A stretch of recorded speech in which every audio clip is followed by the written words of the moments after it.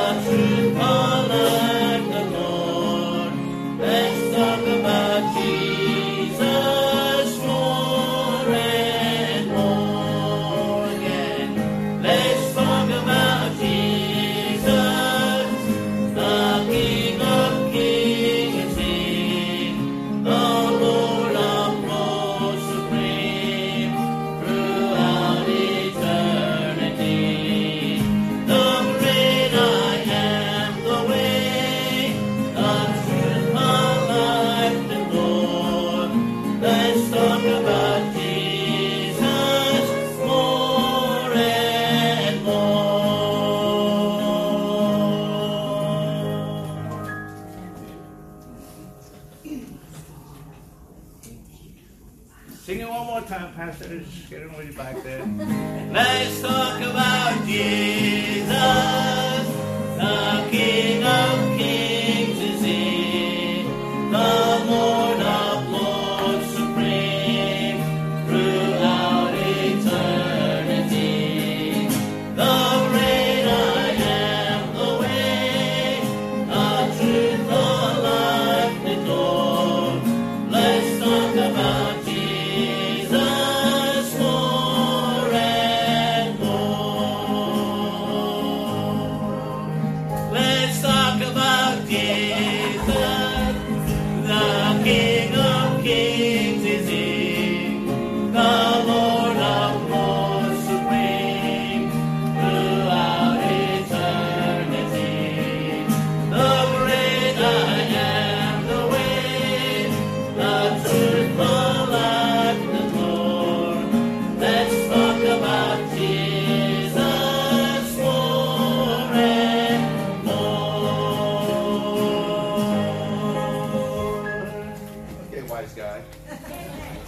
you have class today? Okay. It's Christmas time and we have tract titles to be given out. Take them with you. Take tracts with you in case you have a chance to give them out. So if you have them with you, pass out these tracts.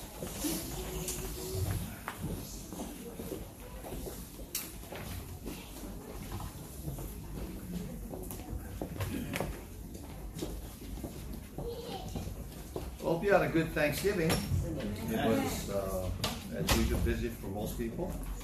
And so now we're moving on to what comes after Thanksgiving, which is pretty soon Christmas. And so, busy, busy, busy. And let me emphasize one more time that gospel tracts are good to have so that you can give them out every time you shop. Who's going to say, I don't want that? Who's going to say, I don't want that? They're going to say, oh, thank you. And so this is the best time of the year to get on gospel tracts because likely they will not be turned away. And so give them out. That is our responsibility. And then you ask God to bless His Word. Because we're happy to have some folks visiting with us. This is Ryan and his wife, Abby. They are friends of Kristen. And I think Kristen and Abby were in school together in college. And this stranger came along late. So it's good to meet them. Amen. All right, let's take a Bible to the book of Psalm chapter 23. Psalm 23. I've been going through the book of Psalms, and honestly, I am picking and choosing. It's very difficult to go through the Psalms from 1 through chapter 50. It's going to be real difficult, so I've chosen to just pick my favorite Psalms, and hopefully there'll be something of a blessing to you. So Psalm 23. This chapter has been taught on, preached on, who knows how many times. It's a great psalm. It's a good psalm that people often refer to at funerals. It's a very comforting psalm. It's a very encouraging psalm, Psalm 23.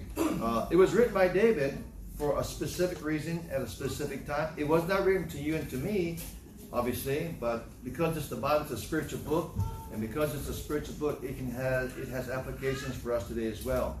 Devotional material is always found in the Bible, besides the history, the doctrinal, and so on. The theology is there, but also you have some devotional material for everyone in any generation. And so today I like to treat this one like this, where let's find some people in this psalm that are regular people, that are people that we're familiar with, and perhaps it was familiar people in days gone by as well. And so David wrote this perhaps as a younger man. Look at verse number 1. Perhaps as a younger man, the Lord is my shepherd, I shall not want. As a younger man, maybe David wrote this because as a young man growing up, learning to walk with the Lord, he was able to see God walking with him and guiding him. And then perhaps he wrote this as an older man. As an older man, look at verse number 3. He restoreth my soul. He leadeth me in paths of righteousness for his name's sake. He restores my soul. Post Bathsheba, post death of a baby, God has restored his soul. Perhaps he could have written this after his youth has passed, maybe because he's an older man. Look at verse number 4. Yea, though I walk through the valley of the shadow of death, I will fear no evil, for thou art with me, thy rod and thy staff, they comfort me. Perhaps wrote this as an older man because he's facing now the inevitable as he comes to the time of all flesh, in which he will pass off the scene. And so, verse number 6, surely goodness and mercy shall follow me all the days of my life, and I will dwell in the house of the Lord forever. So I suggest that perhaps he wrote this as an older man because of these verses, and as he thinks about going home, technically to Abraham's bosom, for us, heaven, and he's thinking about the eternal state of himself. And so we see different things about why when he wrote this. Nobody really knows, actually. Whatever I've checked out and read, everybody has a different opinion about when he wrote this. Okay, that being so, let's just take a devotional treatment of this psalm and look at some people you find in this psalm and how God met their needs. All right, look at Psalm chapter 23, verse number 1. 23, verse number 1. The Lord is my shepherd, I shall not want. All right, the Lord is my shepherd. Sheep need something. Sheep need something.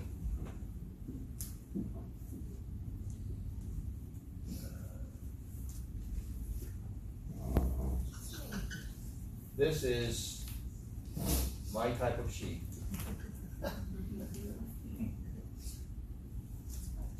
Sheep need something. They need to follow. All right, sheep need to follow. A flock needs to follow. And the first person I find, perhaps symbolically or representative in this chapter, people that we are familiar with or know about from the Bible and in life, sheep need leadership. Real sheep need leadership. Real sheep need to follow. Real sheep do not lead, they follow. And so the Lord is my shepherd. The Lord is the one who guides the sheep. And if you look in the Bible, you find many references about how sheep typifies people. Specifically, sheep typify Israel, the people of God. Look at Psalm chapter 78. Psalm 78. If you beat me there, you can read it. But I'll beat you there because I haven't got a post-it stuck right here. Okay, Psalm 78 and verse number 52. Sheep typify people. Specifically, it typifies Jews. Psalm 78, verse number 52. But made his own people to go forth like sheep, and guided them in the wilderness like a flock. And he led them on safely, so that they feared not, but the sea overwhelmed their enemies. And he brought them to the border of his sanctuary, even to his mountain, which his right hand had purchased. The chapter is about how God delivered them from from Hebrew, Egyptian bondage. Yeah, thinking too fast, mouth cannot catch up. But from bondage and going through the Red Sea and that great miracle, and he led them forth like sheep. And so very obviously we find that he led them as sheep, as a shepherd leads sheep. How did he lead them by day in the wilderness? A cloud. How did he lead them by night? A pillar of fire. So sheep are to follow, and the shepherd is there to give leadership to the sheep. Also, there's another group of people that are like sheep. You have Israel's like sheep. The next group of people that are like sheep are... Take a guess. Christian people. What would be another word for Christian people? Saved people. What's another word for saved people? Another word for born again is redeemed. Okay, corporately. The church. All right, look at John chapter 21. John 21.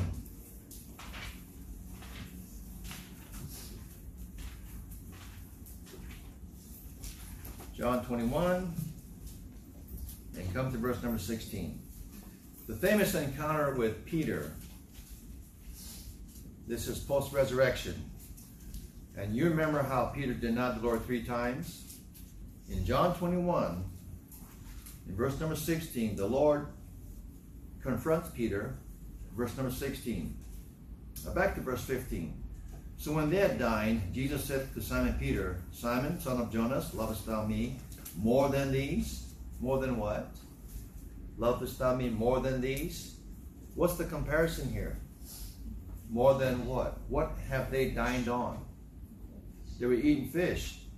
It was probably not raw fish. It was probably not sashimi. It was grilled fish over a fire. And so this is why you folk who eat raw fish, you are unbiblical. Simon, lovest thou me more than these? More than the fish? Verse number 15. He saith unto them, Yea, Lord, thou knowest that I love thee. He saith unto him, between the lines, all right, Peter, prove it to me. If you love me, feed my lambs. Verse 16. He saith to him again a second time, Simon, son of Jonas, lovest thou me? He saith unto him, second time Peter said this, Yea, Lord, thou knowest that I love thee. Read it between the lines. I love you more than I love these fish. I'm a professional fisherman. This is my livelihood. This is my trade. I love doing it, by the way. And he says, but Lord, I love you more than I love fishing. That's quite a statement. He said unto him, all right, Peter, if you love me that much, like you say you do, if you believe what you're saying, if you hear what you're saying, and you really believe that, he says, feed my sheep. Verse 17. He saith unto him the third time, Simon, son of Jonas, lovest thou me? Peter was grieved because he saith unto him the third time, Lord, I've told you twice already. Don't you get it, Lord? I mean, sorry, Lord, I didn't mean to rebuke you, Lord, but didn't you hear what I said twice already? The Lord just wanted him to know, and for him to understand and to really say and hear what he's saying from his heart, that he really does love him. Lovest thou me? And he saith unto him, Lord, thou knowest all things. Thou knowest that I love thee.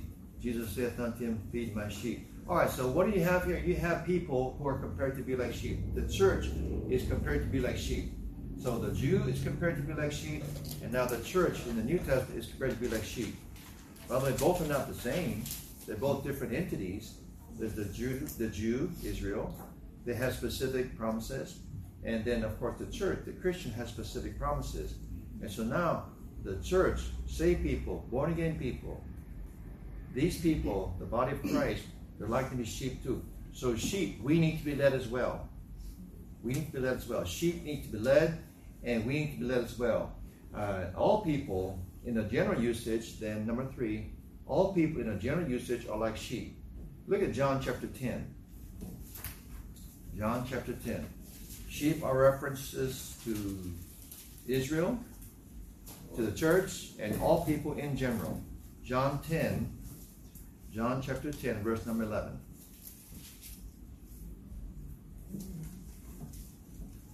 I am the good shepherd. The good shepherd does something. The good shepherd giveth. The good shepherd giveth something that's very dear and precious to him. He has only one thing to give, and he gave this one thing because he's the good shepherd. He giveth his life. Jesus had one life, like we have one life, and he gave his life, his only life, for the sheep. Who are the sheep? Well, the sheep we identified as Israel, the church, But overall, we can say honestly, and in the Bible's context, the sheep are all people, the whole world, everyone, no matter what your ethnicity. The Lord came to give his life for us, Jew and Gentile, the sheep. So that's what the sheep are. And all sheep, back to Psalm chapter 23, all sheep need leadership. All sheep need to be led. And sheep have a tendency to go astray. They do, don't they? If there's a sign that says this way, you know what sheep will do? They go that way. Or they'll go that way. Or they'll merge and detour. They will not follow. They tend to go where they want to go. Isaiah 53 tells us this. All we like sheep have gone astray. We have turned everyone to his own way. And that's what we do in our nature. If you're not careful, you will find yourself, instead of staying on the right path, on the quote straight and narrow way, you get back onto the broad way, because that's our tendency as fallen sinful creatures. We tend to stray unless we are led. The Lord wants to lead, we need to follow. All right, so the first group of people we see here is that the sheep represents people, and sheep need to be led. Now I'll tell you a secret. Okay, let's listen carefully. I'm going to huddle with you like a football quarterback. I'm going to huddle with the team. I'll tell you a secret. Are you ready for this secret? Are you ready? Now the quarterback has to tell his players, come here, stop talking, stop chewing gum. Stop talking about your aunt watching the game or your cousin. Listen to me. He needs their attention. So the quarterback is saying to the team, listen, I have a secret. You're dumb. You tend to go astray. You need to follow the game plan. You need to follow the play called by the coach on the sidelines. Here's the play. Da da da da da da da. Got it? Got it. Ready? Break. So he said, oh, sorry, I forgot to tell you, come back. They come back again. What's up, quarterback? I forgot to tell you this. You need to be led. You need to be led. And our leader is good. Our leader is good. Follow what he says. It's going to be okay. The game is won, but just follow his leadership. And so now we go to the scrimmage line and we run the play. All that is to explain that sheep, we find in this chapter, devotionally, sheep, people need to be led. Need to be led. The Lord is my shepherd. The Lord is my shepherd. The Lord is my shepherd. I better follow him. How many of you can say honestly, without an upraised hand, that when you have been led by your own heart, you've made mistakes? Amen. Mm-hmm. Okay? A couple honest people in church. How many of you can honestly say, when you have submitted your will to God's will and let him lead you, you've always found something better than your own way? Amen. Very true. Very true. Let me pause here and give you a couple of personal examples. This is not on my notes. This just came to my head. Every once in a while, a bird flies by, I have to grab the bird. And so, my wife has been married 45 years, but before we were married, I was going to marry somebody else because I was following what I wanted to follow. I was following my own emotions, my own feelings, and so I was after someone my age. You know that my wife is younger than me. She's also smarter than me. She's also prettier than me. She's also much, much better than many things than I am. She doesn't think that she is, but she really is. And she has a tendency to make herself feel smaller than she really is. And so every once in a while I get into a little argument with her. I say, don't cut yourself down. Don't make yourself feel small because you're not. But anyway, that's just her humility coming out. And so, but I almost married the wrong girl because I was being led by pressure. A pastor's wife was pressuring me to get married. Can you believe this? A pastor's wife. Cam, Maureen so-and-so is getting married. When are you getting married? Oh, she meant nothing by it. She was just not very thoughtful. And then another Marine gets married to this girl. That's a good thing, you're married to a girl. And then I get to be the best man. I get to be, something. And so the pastor comes to me very innocently. So Cam, when are you getting married? Oh, how did I feel about that? Not too great. Did I feel like I preached what she said? Not at all. And so it made me feel like I better find me a girlfriend quick, which is the wrong thing to think about. And so anyway, church secretary set me up with her daughter from California, and oh boy, that didn't work good. Never got very far with that one, thankfully. And then finally I had to give up what I wanted and let God lead me to what He knew I really needed and wanted to. And lo and behold, one day, standing in church like this, her back to me was a girl. And I was walking around, you know how churches shake hands and things like that. And I said, "Who's that?" I said to myself, "Who is that?" I never saw her before. And then she turned around, and you know who it was? It was her. So for 3 years, I was trying to be led by my own heart, and I had totally ignored her for 3 years. But then after 3 years, I looked at her. I said, "Wow!" And so that began something good. That has been 46 years ago, 47 years ago. Total time is like a long time, but the thing is, God's way, being led by Him, submitting to that is more better than you wanting to get your will. Don't force it. All right, so sheep need to be led. Number 2, a second group of people is in verse number 2. Here's a second group of people you find in the book of Psalms, chapter 23. He maketh me to lie down in green pastures. There's another group of people I can see that is found in this chapter. He maketh me to lie down in green pastures. And that will be somebody who needs to rest. Somebody who is tired of traveling. Someone who is worn out from being on the road. He maketh me to lie down in green pastures. This is about somebody who has been on a trek. Carlton has 2 friends that have been trekking through Italy, staying at overnight places and walking and doing things like that for the last month. And he was about to go. He says, "No, just send me your pictures."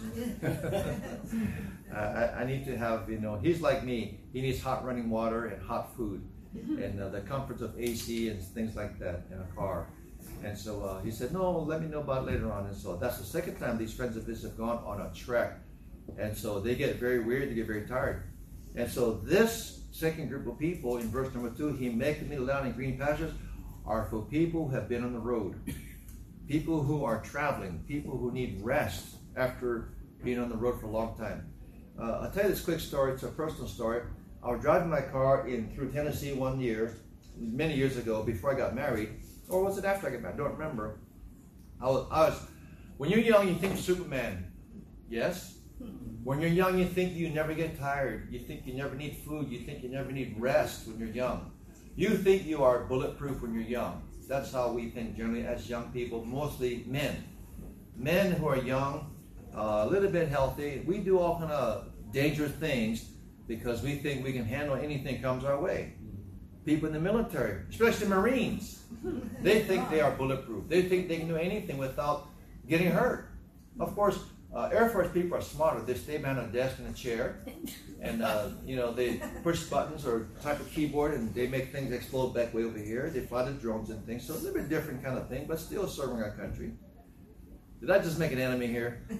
And so Marines are the ones that go on the ground first, and but the attitude, because of training, makes them feel like they are invincible. They have a confidence that's built into them. They can conquer anything. They can do anything. Climb the highest mountain, swim the deepest sea. Nothing is stopping them. Wrestle with alligators and boa constrictors at the same time. Lion comes, gorilla comes, just, fend them all. That's how the attitude is. And in a way, that's a good thing. But young men need to have sleep, need to have rest. So I was driving down Interstate 75, Knoxville, Chattanooga, around there. I was driving along, I come from North Carolina, going through Asheville, I-40, going through the mountains like that. Very beautiful, but very dangerous when you're sleepy. And you know how it is, man, when you are driving, you're tired, you doze off maybe for a split second, and it seems like 2 or 3 seconds. Have you ever had that experience? Mm-hmm. Driving the road, you just got to get there. You just can't stop. You can't afford to stop. You got to keep on moving. You push, you keep on driving. And I was driving one day, all morning, all night, all morning. I don't know where I was coming from. I think I was going toward Chattanooga from Asheville north through there. Anyway, coming through. It's a long drive, and it's 3 o'clock, 4 o'clock, 5 o'clock, and the sun's coming up, and I'm tired. Now, I don't have any sense at all. I'm pretty numb up here. Numb from being tired and numb from being young. I'm driving, I can get there. I'm going to set a record there. And I was so tired, I was leaving. So I did something that I never have done since. I put off on the side of the road on the shoulder on Interstate 75, heading toward Chattanooga. Now it's about rush hour. You know, mainly big trucks moving back and forth, and the road shakes just about. When they pass you, you feel the vibrations and everything. And so I pulled on the side. I'm about this far from the road in the right lane, and I'm parked over here on the side. I was so tired, just turned the car off and just fell asleep. Next thing I know, there's a knock on my windshield. And I finally wake up. I look over here. It's a high patrolman. He says, I roll up my window. He says, what are you doing here? I said, I was sleeping, so I pulled up from the side so I can get some rest. Because it's not safe to drive like that when you're exhausted. He said, hey, listen. He didn't call me dummy. But he said, hey, listen. Drive down another mile or two. There's a rest stop. There's a rest stop. You need to go over there. It's not safe being over here. I said, thank you, officer. And so he goes back to his car. He watched me take off. I pull out, go to the rest stop, and I take a nap for an hour or two. You know what I needed? I needed rest. You know what the Bible says, sir? He maketh me to lie down in green pastures. For the weary pilgrim, for the weary traveler, for the weary saint of God, he needs to rest. And God gives him spiritual rest, and he gives him physical rest. And so that's what you find. This is the kind of person you find, a traveler who needs rest. Rest for the body. Rest for the body. Verse 2, he make me to lie down in green pastures. And so we need rest. You need rest. But there's another kind of rest that you can get to, and that's spiritual rest. And that's coming up here in the next verse or two. And so the traveler. Then you have verse number 3, the distressed person that needs rest. Verse number 3. He restoreth my soul. In verse 2, the traveler that's really worn out, he needs physical rest. In verse 3, another person, perhaps the same one, he needs spiritual rest. And so the Lord, the shepherd, the good shepherd, restores his soul. You do remember that you're a triune being? I'm looking at one part of you, the body. I cannot see your soul and I cannot see your spirit. Somebody says that through the eyes, you're looking at somebody's soul. Maybe. One thing's for sure, you're not just physical, you are spiritual. You have a soul and a spirit. And the soul needs rest as well as your body, it needs rest. You need both. You cannot be out of balance. You just get rest for the body, not your rest for the... Now, the spiritual is affected by the physical, that's for sure. It all works together. But the Lord, the Good Shepherd, gives the person rest physically, and he gives him rest spiritually. He restores my soul. All right, so that's a good thing, isn't it? Now come to Matthew chapter 11. Here's a good verse to connect us to Psalm 23. Matthew chapter 11. I think this is a familiar verse to you. Matthew 11.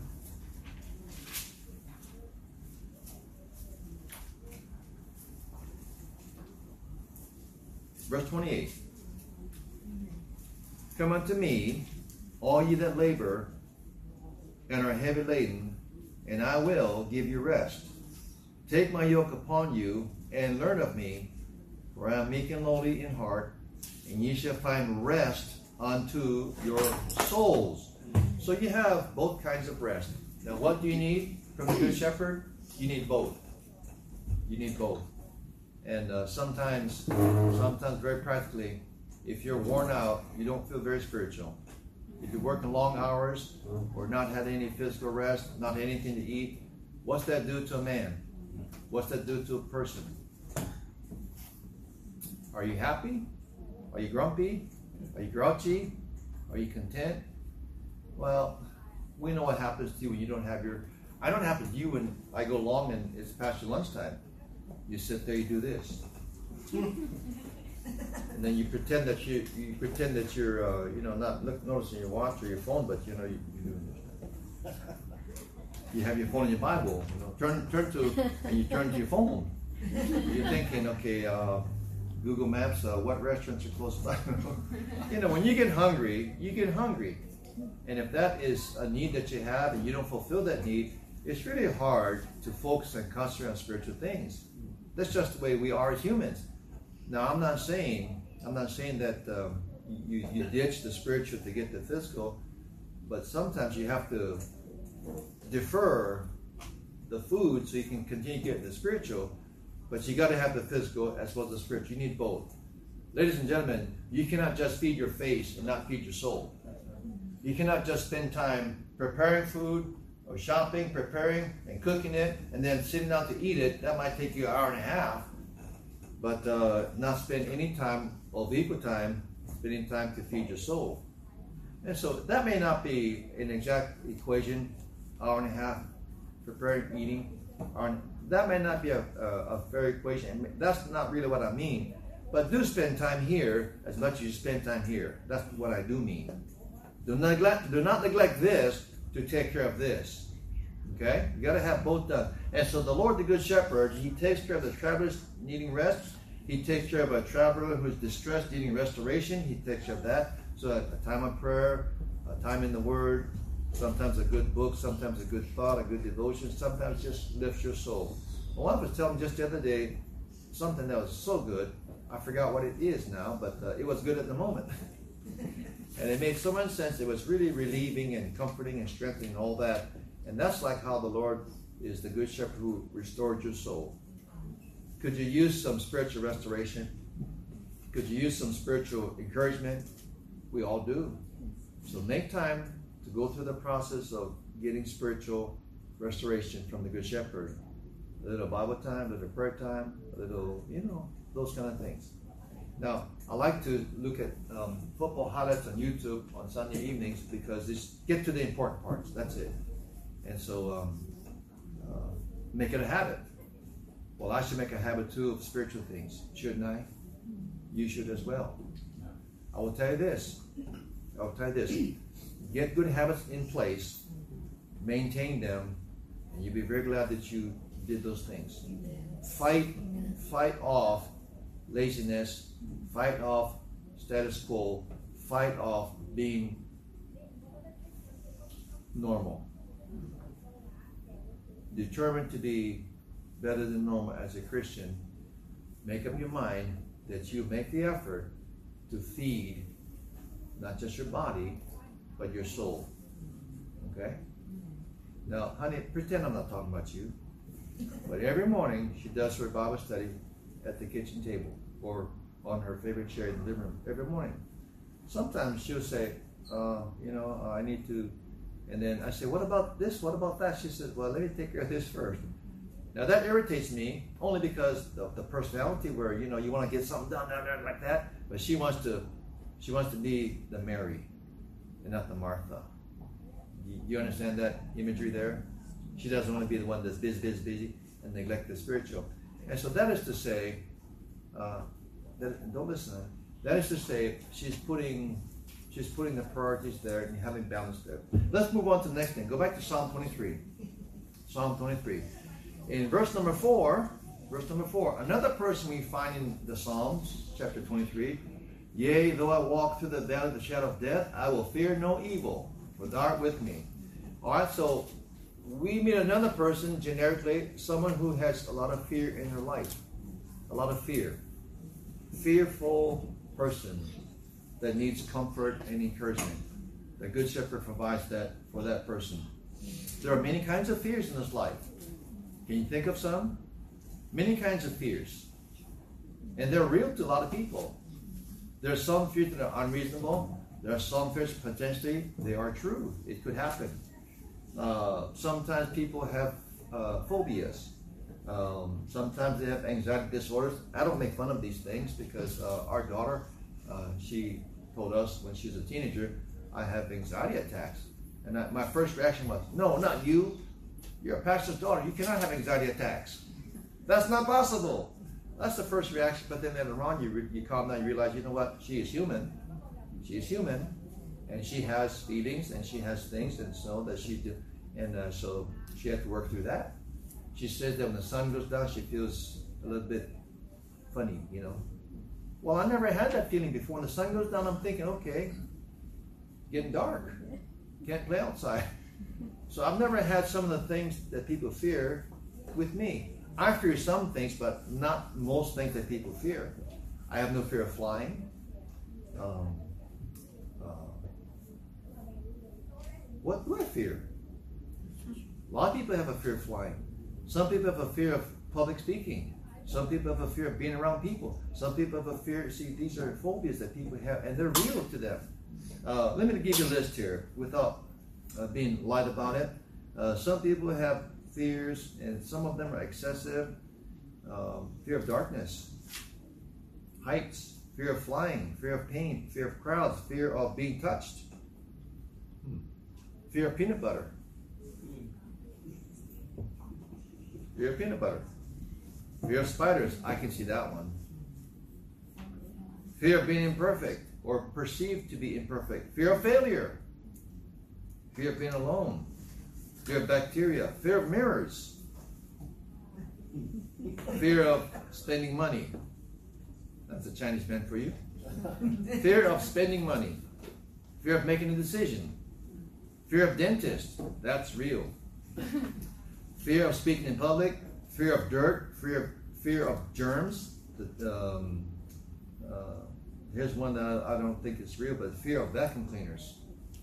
Well, I don't know what scientists and shrinks say, but they say some people are like that. They have these kind of fears and phobias.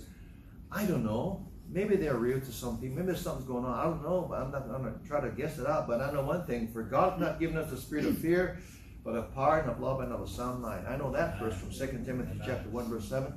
And even though you have fears, you can work through them with God's help.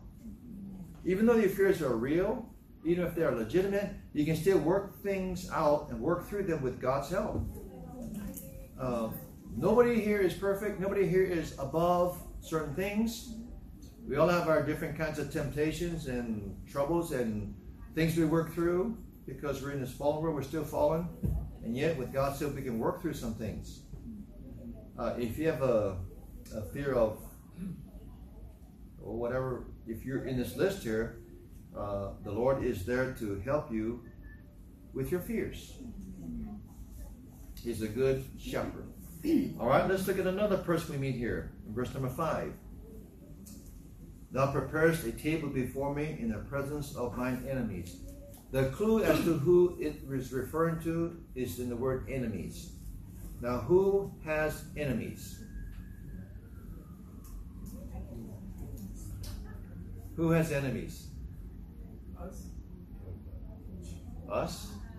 Okay. The Christian has enemies. The world, the flesh, and the devil. But in a world with dictators and tyrants, in a world of people who want to have a sovereign, free country, what do you have? You must have an army. You must have armament. You must have people to defend your country. And so I think verse 5, thou preparest the table before me in the presence of mine enemies. Enemies gives me the thought that it's about someone who's like a soldier who needs strength. And in the presence of mine enemies, he provides a table for me. And of all people, a man of war is to realize that he needs to be trained. He needs to depend on his training for his defense of his person, his unit, and his country. But he also needs to remember that God is the one who really defends him. In Psalm chapter 20, verse number 7, it says, some trust in chariots and some in horses, but we will remember the name of the Lord our God. So soldiers need strength, and God provides strength to them. Sometimes, if you read war stories, World War II and other kinds of wars, you read about if it's a personal thing, if somehow someone writes about the individual soldier in a foxhole, and you get to understand what he's feeling. It's one thing to say that the battle of so-and-so, so many people died and there was a victory here. It's one thing, but it's another thing to read about the personal life of that soldier. I read something about the B-24 bomber. No, well, it was kind of long ago. When I say not long ago, it's about 2 or 3 years ago, not long ago. And it's about how they experienced flying over Germany, and they were shot at with anti-aircraft guns. It's called AK-AK, and the shells go up and they explode by the elevation, by the altitude, and it explodes by a certain altitude. They figure out, okay, these bombs are at a certain altitude, and these things are geared to blow up at a certain altitude. And so that metal that explodes, you don't have to have a direct hit to cause damage. The metal that explodes, the shrapnel, it rips apart the B-24s or any other bomber. It's deadly. And in one B-24, it talked about and described very graphically how shrapnel exploded around the ship, and the navigator got hit in the neck, in the jugular vein, and then the co-pilot got hit, glass through the glass, the windshield and everything, and the tail gunner and everything, and the bombardier. Oh, it was horrible. And it talked about what the men were saying to each other and how the captain tried to save his crew and what they had to do. It's just, you're never in that situation. And we learn from, reading about what it was like. And so a man in warfare can really fear the enemy and fear dying. And so soldiers that need strength, in the presence of my enemy, he prepares a table. And so God is the one who can protect, ultimately protect. Have you read stories about George Washington, General George Washington, how he was shot at often at a particular battle, and yet he stabbed his horse unhurt? And later on, I shot at him point blank, and he didn't fall. How do you account for that? Well, if you're an atheist, you say, well, just one of those things. If you're a Christian, you say, well, God sovereignly protected him. And so that's what I think about as well. And so the soldier needs strength. He prepares a table for me. In college football, every college football school, they have what is called a training table. It's not what it appears to sound like. The training table is the dinner table for the football players. The University of Hawaii had a horrible training table at one period of time, and I think it was Coach June Jones who insisted on improving the training table, invest more money, catering food so that our players can get nourishment from training and muscle tearing down and weights and football contact and everything. We need to get good food, good fruits, good veggies, and good meat, good beef, good protein, whatever they needed to have for the training table. And so they built up, put money, invested in the training table. You know what the Bible says here? He prepares a table in the presence of mine enemy. He strengthens us in the fight. Gives us strength in the fight. The Lord is my shepherd. He provides these things for these people. Then there's another one, verse number 5. Verse number 5. Thou preparest a table before me in the presence of mine enemies. Thou anointest my head with oil. My cup runneth over. Perhaps this is the priest that needs to be anointed, the minister that needs to be anointed, and he does that for him as well. And then verse number 6, let me hurry finish up. Verse number 6, surely goodness and mercy shall follow me all the days of my life. That is a good verse right there by itself. You get saved, you follow the Lord, you walk with him, you have these twins following you, goodness and mercy. Better than cursings and destruction. You don't want that one. And I will dwell in the house of the Lord forever. In verse number 6, another person we see in this chapter is the pilgrim ready to go home. Ready to go home. The weary pilgrim's journey is over. He's going to come to his reward, and he shall dwell in the house of the Lord forever. Amen. The counterpart verse is 1 Thessalonians chapter 4. Let's take a look at that one, and then we'll wrap this up. 1 Thessalonians chapter 4.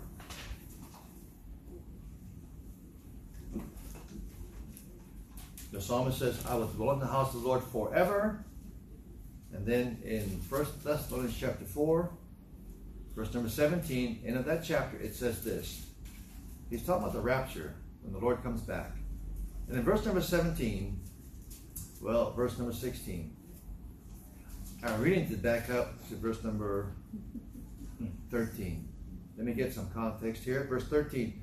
But I would not have you to be ignorant, brethren, concerning them which are asleep, that ye sorrow not, even as others which have no hope. For if we believe that Jesus died and rose again, even so them also which sleep in Jesus will God bring with him.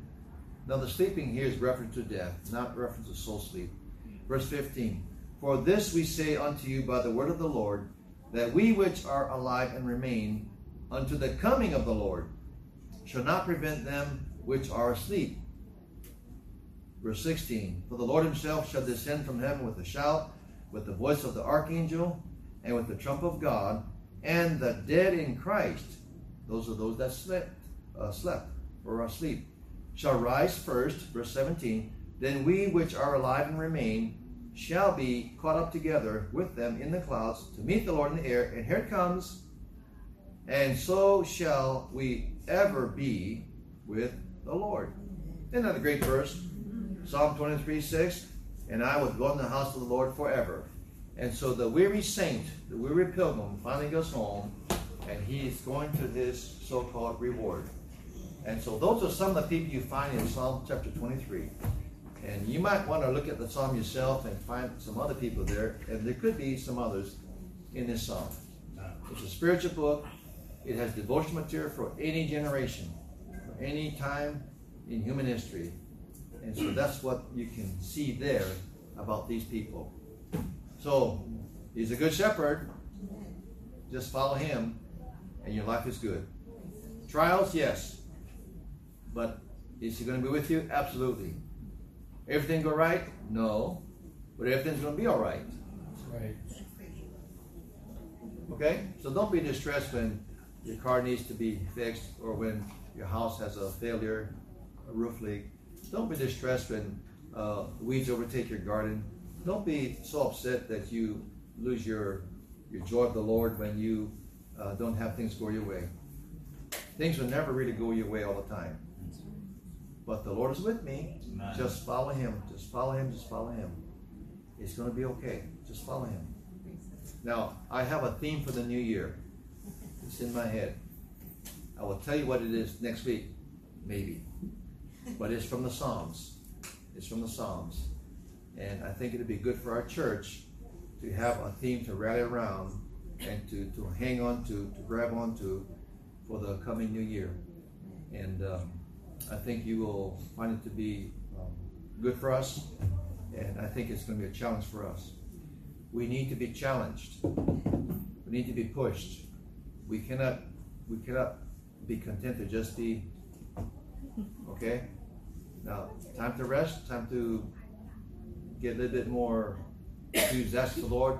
That's always good, okay? All right, let's take a short break. We'll come back at we'll come back in about 15 minutes. Men will have prayer here. Ladies will have prayer over here.